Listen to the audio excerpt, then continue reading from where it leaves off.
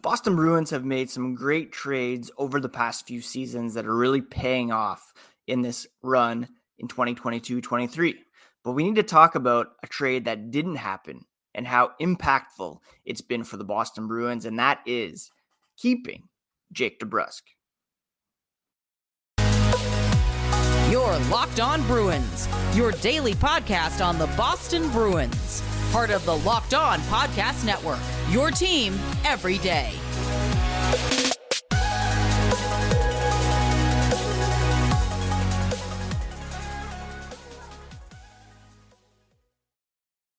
What is up, Bruins fans, and welcome back to the Locked On Boston Bruins podcast. I'm your host, Ian McLaren, and this is a daily show where we discuss all things Spoke B. Today is Wednesday, March 22nd, and I want to thank you so much for making Locked On Bruins part of your day every single day. We are free and available wherever you get podcasts, including YouTube. Please smash that subscribe button. We're part of the Locked On Podcast Network, your team every day. And today's episode is brought to you by FanDuel Sportsbook, the official sportsbook of Locked On. Make every moment more by visiting fanduel.com/lockedon today to get started. On today's episode, we are going to talk about last night's win over the Ottawa Senators. We're going to talk about how important Jake DeBrusk is to this team, among other players, and take a quick look at the Eastern Conference playoff picture and who the Bruins could be in line to play in the opening round. Want to remind you quickly that you can find the podcast on Twitter and Instagram at Locked NHL Bruins, and you can find me, my dad jokes, and hockey tweets at Ian C. McLaren. Now, just 1 year ago, Jake DeBrusk was in the midst of a very public trade request that may or may not have been resolved prior to the trade deadline. There was a lot of talk before last season's trade deadline that he was indeed going to be dealt because he made that trade request public and didn't seem like he wanted to remain in black and gold. Instead, on March 21st, 2022, so 1 year ago yesterday, Jake DeBrusk signed a 2-year, $8 million contract with the Bruins, average annual valuation of $4 million. Now, there was a thought at the time that maybe he was signing so that teams could have some term and cost certainty when they grabbed him prior to the deadline. As it turned out, he was retained and has become an integral part of Boston's success this season. DeBrusk scored the game-winning goal last night on just an amazing feed from Brad Marchand, which we'll talk about here coming up. He has been electric since returning from injury that he suffered at the Winter Classic. He has 23 goals, 22 assists for 45 points. He's already got a career high in points, 45 in 52 games. And he's 4 back of the 27 goals he scored in 2018-2019. Currently on pace for 27 if he plays the remaining 9 games.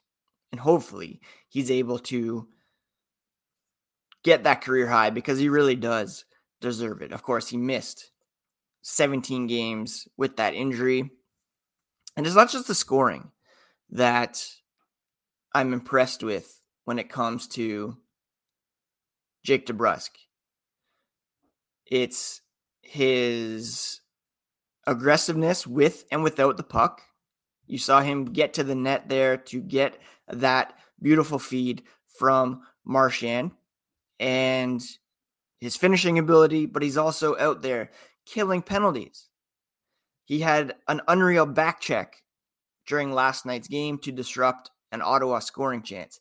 He's out there in the final minutes preserving leads. He has become a complete all-around player, and there was a lot of talk prior to the trade deadline about Boston going out and getting a Patrick Kane or some sort of game-breaking forward. Jake DeBrusk is that guy for the Boston Bruins, and you can't understate his importance to the team. There were times in the past where there was consistency issues or the effort wasn't there every night. And, there's still some shifts. Everybody has those. But he is so important to this team. And it's a credit to Don Sweeney that he didn't trade him for pennies on the dollar, that he got him to re-sign for a couple of years at a very team-friendly $4 million AAV. Remains to be seen what his next contract will look like, if he wants to test free agency or if he does want to move on. But at the moment, he seems happy. He's thriving. And, even after last night, he said there was a little stretch where he was trying to find his feet, getting back from injury, being too hard on himself, limiting what he does out there. But he's just trying to get his feet moving and go to the hard areas. And that pass from Brad Marchand was all world, he described it after last night's game. One of those things where he saw him, he was just trying to get open, flew through a couple guys, and the pass, picture perfect. And DeBrusk said he was happy to be able to finish that for Marchand. And as for the finishing move, he said it was just more instincts than anything. Coming in with some speed. He likes to usually tuck it 5-hole, but he was able to get it all the way around Mads Søgaard for the goal, which stood as the game winner last night. We're going to talk more about this game, talk about Marchand's impact and how he's feeling following his double hip surgery last offseason. But first, I want to talk about today's sponsor, which is the FanDuel Sportsbook. FanDuel is America's #1 sportsbook, and it's a perfect time to get on board because the NCAA tournament is heating right up, and new customers get a no-sweat first bet of up to $1,000 in bonus bets if your first bet doesn't win. Download the FanDuel Sportsbook app, which is safe, secure, super easy to use, and you can bet on everything from money lines to point scorers and threes drained. FanDuel lets you combine your bets for a chance at a bigger payout with a same-game parlay. Don't miss the chance to get your no-sweat first bet of up to $1,000 in bonus bets when you go to FanDuel.com/lockedon. That's FanDuel.com/lockedon. Make every moment more with FanDuel, an official sports betting partner of the NBA and of Locked On, your favorite team every single day. Let's get back to last night's game, and the penalty kill was especially on point last night. Huge in the dying minutes when the Bruins were faced with a Charlie Coyle holding penalty, and the Bruins had to kill off that penalty with the extra man pulled. Derek Forbort out of the lineup, but the Bruins still managed to kill off all the penalties last night, keeping the Ottawa attack at bay, especially in the dying minutes, with some great work from DeBrusk and Brad Marchand, Patrice Bergeron as well. The Senators went 0 for 3 on the power play. The Bruins, conversely, went 1 for 4, thanks to a David Krejci goal on a 5-on-3 opportunity. It was a whack home goal by Krejci off a Hampus Lindholm rebound. And just 4 minutes and 19 seconds later, I should say, DeBrusk scored on that dazzling move to secure the victory. The Bruins were out there blocking shots. They're playing hard. For the next guy, not just for themselves, Jim Montgomery said, and as part of the culture here, sounds like a broken record, but those guys in the locker room play the right way. They get rewarded for it, and that's why they have the record they have, which is now at an astonishing 54, 11, and 5. Brad Marchand, after the game, said, at this level, it's the little details that really go a long way. The fact that Jake drove to the middle, and Patrice Bergeron also drove to the net on that play to attract the defense, open things up for DeBrusk. That's what part of makes Bergeron a special player, Marchand said, and what makes this team so special as well. They do the little things that get the job done.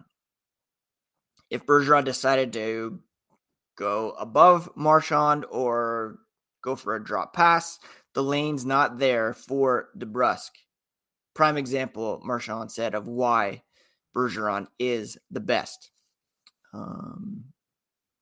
DeBrusk has scored in 3 straight games, 4 of his last 6. After a stretch of 7 straight without a goal, that came after 3 consecutive goals scored upon his return from a 6 weeks absence due to injury. And he's finding his game, as is Brad Marchand, who's playing some of his best hockey of the season. He's registered a point in 3 straight games, 6 assists over that span. And again, like he said on this podcast, like he said before and since, he's still building his game back following that offseason double hip surgery. Montgomery thinks he's found his groove, making a lot of plays again. He's attacking defensemen's feet, pulling up, reading off their joints. If their ankles or knees are turned one way, he's going the other way. Montgomery loved the way Jake drove to the weak side post. Amazing pass, quick hands to make that move. And while Marchand doesn't believe he's quite up to his standard, he's still playing at a point per game pace, 20 goals, 42 assists in 62 games. Even last night, he said he wouldn't say he's there yet, but definitely feeling better about his game when those bounces are coming. He said it's frustrating, especially when he's expected to produce. He puts a lot of pressure on himself to do that.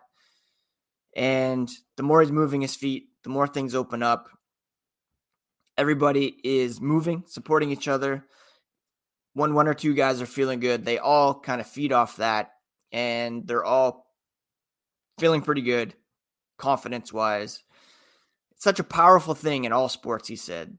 But speaking about the Bruins, when the confidence is high, it seems like you can make any play. The puck will find the back of the net, and you can feel that on the roster right now.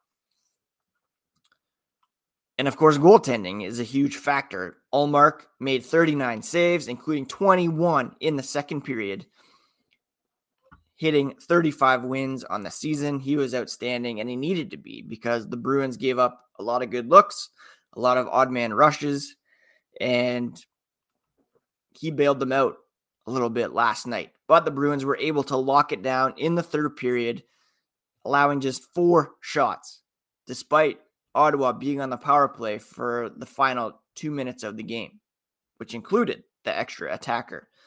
The PK was forechecking well. The defenseman did a really good job of pressuring the next pass. They pushed them outside of the middle of the ice, and the PK was completely on point last night. 3 for 3. They're 11 for 12 since Derek Forbort went down with an injury last week. And if Forbort's not their best penalty killer, he's one of the best outside of Bergeron. Orlov stepped up. Lindholm's been playing well. And again, Jake DeBrusk out there making an impact as well. The Bruins blocking shots out there, getting some shot suppression going. And let's see who led the team in blocks last night. Well, Carlo had a couple. Grizzlick had a couple. Orlov had a couple on the back end. Pasternak with a couple blocks to lead all forwards as well. Bunch of guys getting in those lanes.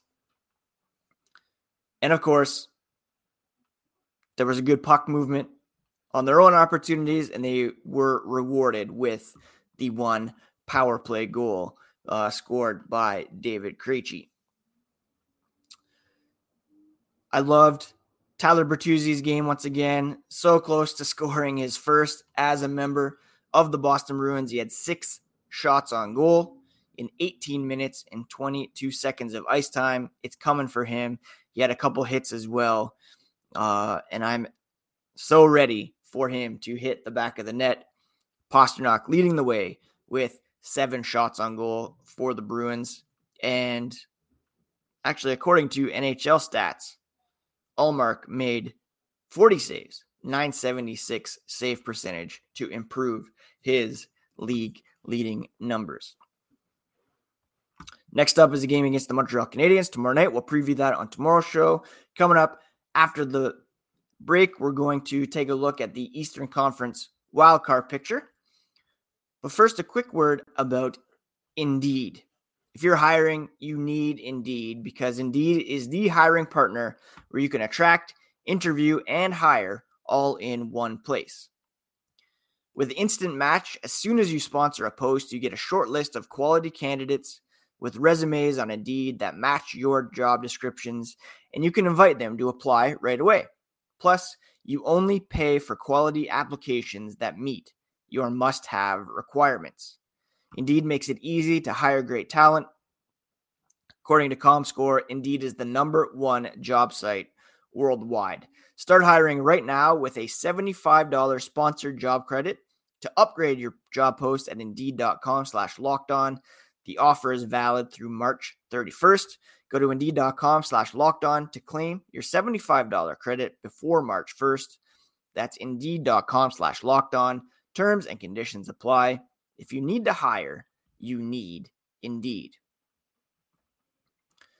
All right, let's quickly take a look at the Eastern Conference playoff picture, which seems to change every single night.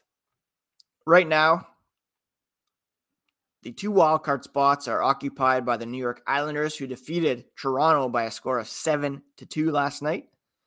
They have a 3-point lead on the Florida Panthers, who are in the 2nd wildcard spot. Pittsburgh Penguins hanging on 1 point back of the Panthers, but with a game in hand. They actually have a better point percentage, .557 compared to .556 for the Panthers. So it's very tight there. The Panthers, though, have a not much better, but they have a better goal differential. They're at +9 compared to -4.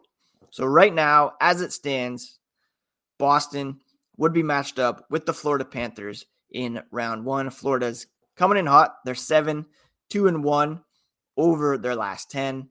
But I believe they lost last night to the Philadelphia Flyers by a score of 6-3. So that's really not much to write home about.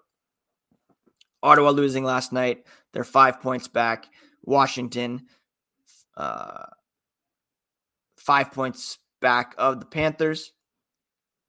And they've played 1 more game. So those guys pretty much out of the race. Those are the 3 teams really in contention right now. The Rangers at 92 points. They're not in danger of being caught by the Islanders. Tampa Bay, 90 points. They're not in danger of being caught by the Panthers in the Atlantic. So it's probably going to be the Islanders, the Panthers, or the Penguins. My preference would be the Penguins. They're extremely vulnerable. Their goaltending, incredibly suspect. We know the Panthers won the President's Trophy last season. They're a bit of a different team, of course, with Matthew Tkachuk in there. No Mackenzie Weegar. I don't really believe in Sergei Bobrovsky too much. The team that does scare me is the New York Islanders with Ilya Sorokin in net. and they've been making this playoff push without arguably their best player in Matt Barzal. If he can get healthy and find some chemistry with Bo Horvat, that could be a dangerous team. I'd much rather them knock out the winner of the Metro than of the top team, which would be the Boston Bruins. Not that they would knock them out, but that's the wildcard team that scares me the most. And we'll talk about these three teams more in depth as the playoff picture gets a bit clearer. But my preference would be Pittsburgh, Florida, followed by the New York Islanders. And if Washington or Ottawa moves up, so be it. Those teams are not great either. There you go. Consider yourselves officially caught up on all things black and gold here on the Locked On Boston Bruins podcast. Thank you to Don Sweeney for not trading Jake DeBrusk. Brad Marchand slowly, surely getting back to his normal self, which is crazy because of how good he's been so far, averaging a point per game. If he can hit another level, if Bertuzzi can start hitting the back of the net, Taylor Hall gets healthy, Nick Foligno comes back, this team could have 4 very effective lines, and by all rights, should be extremely successful in the Stanley Cup playoffs. Bruins have 10 games remaining on the schedule. No, that's not true at all. The Bruins have 12 games remaining on the schedule.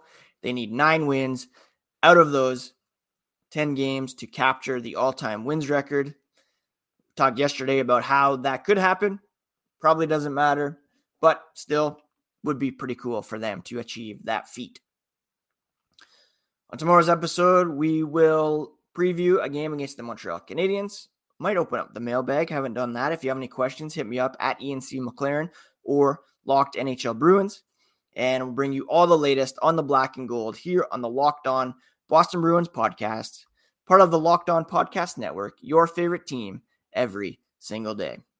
Take care, friends. Take care of yourselves. Take care of each other. Talk to you again tomorrow.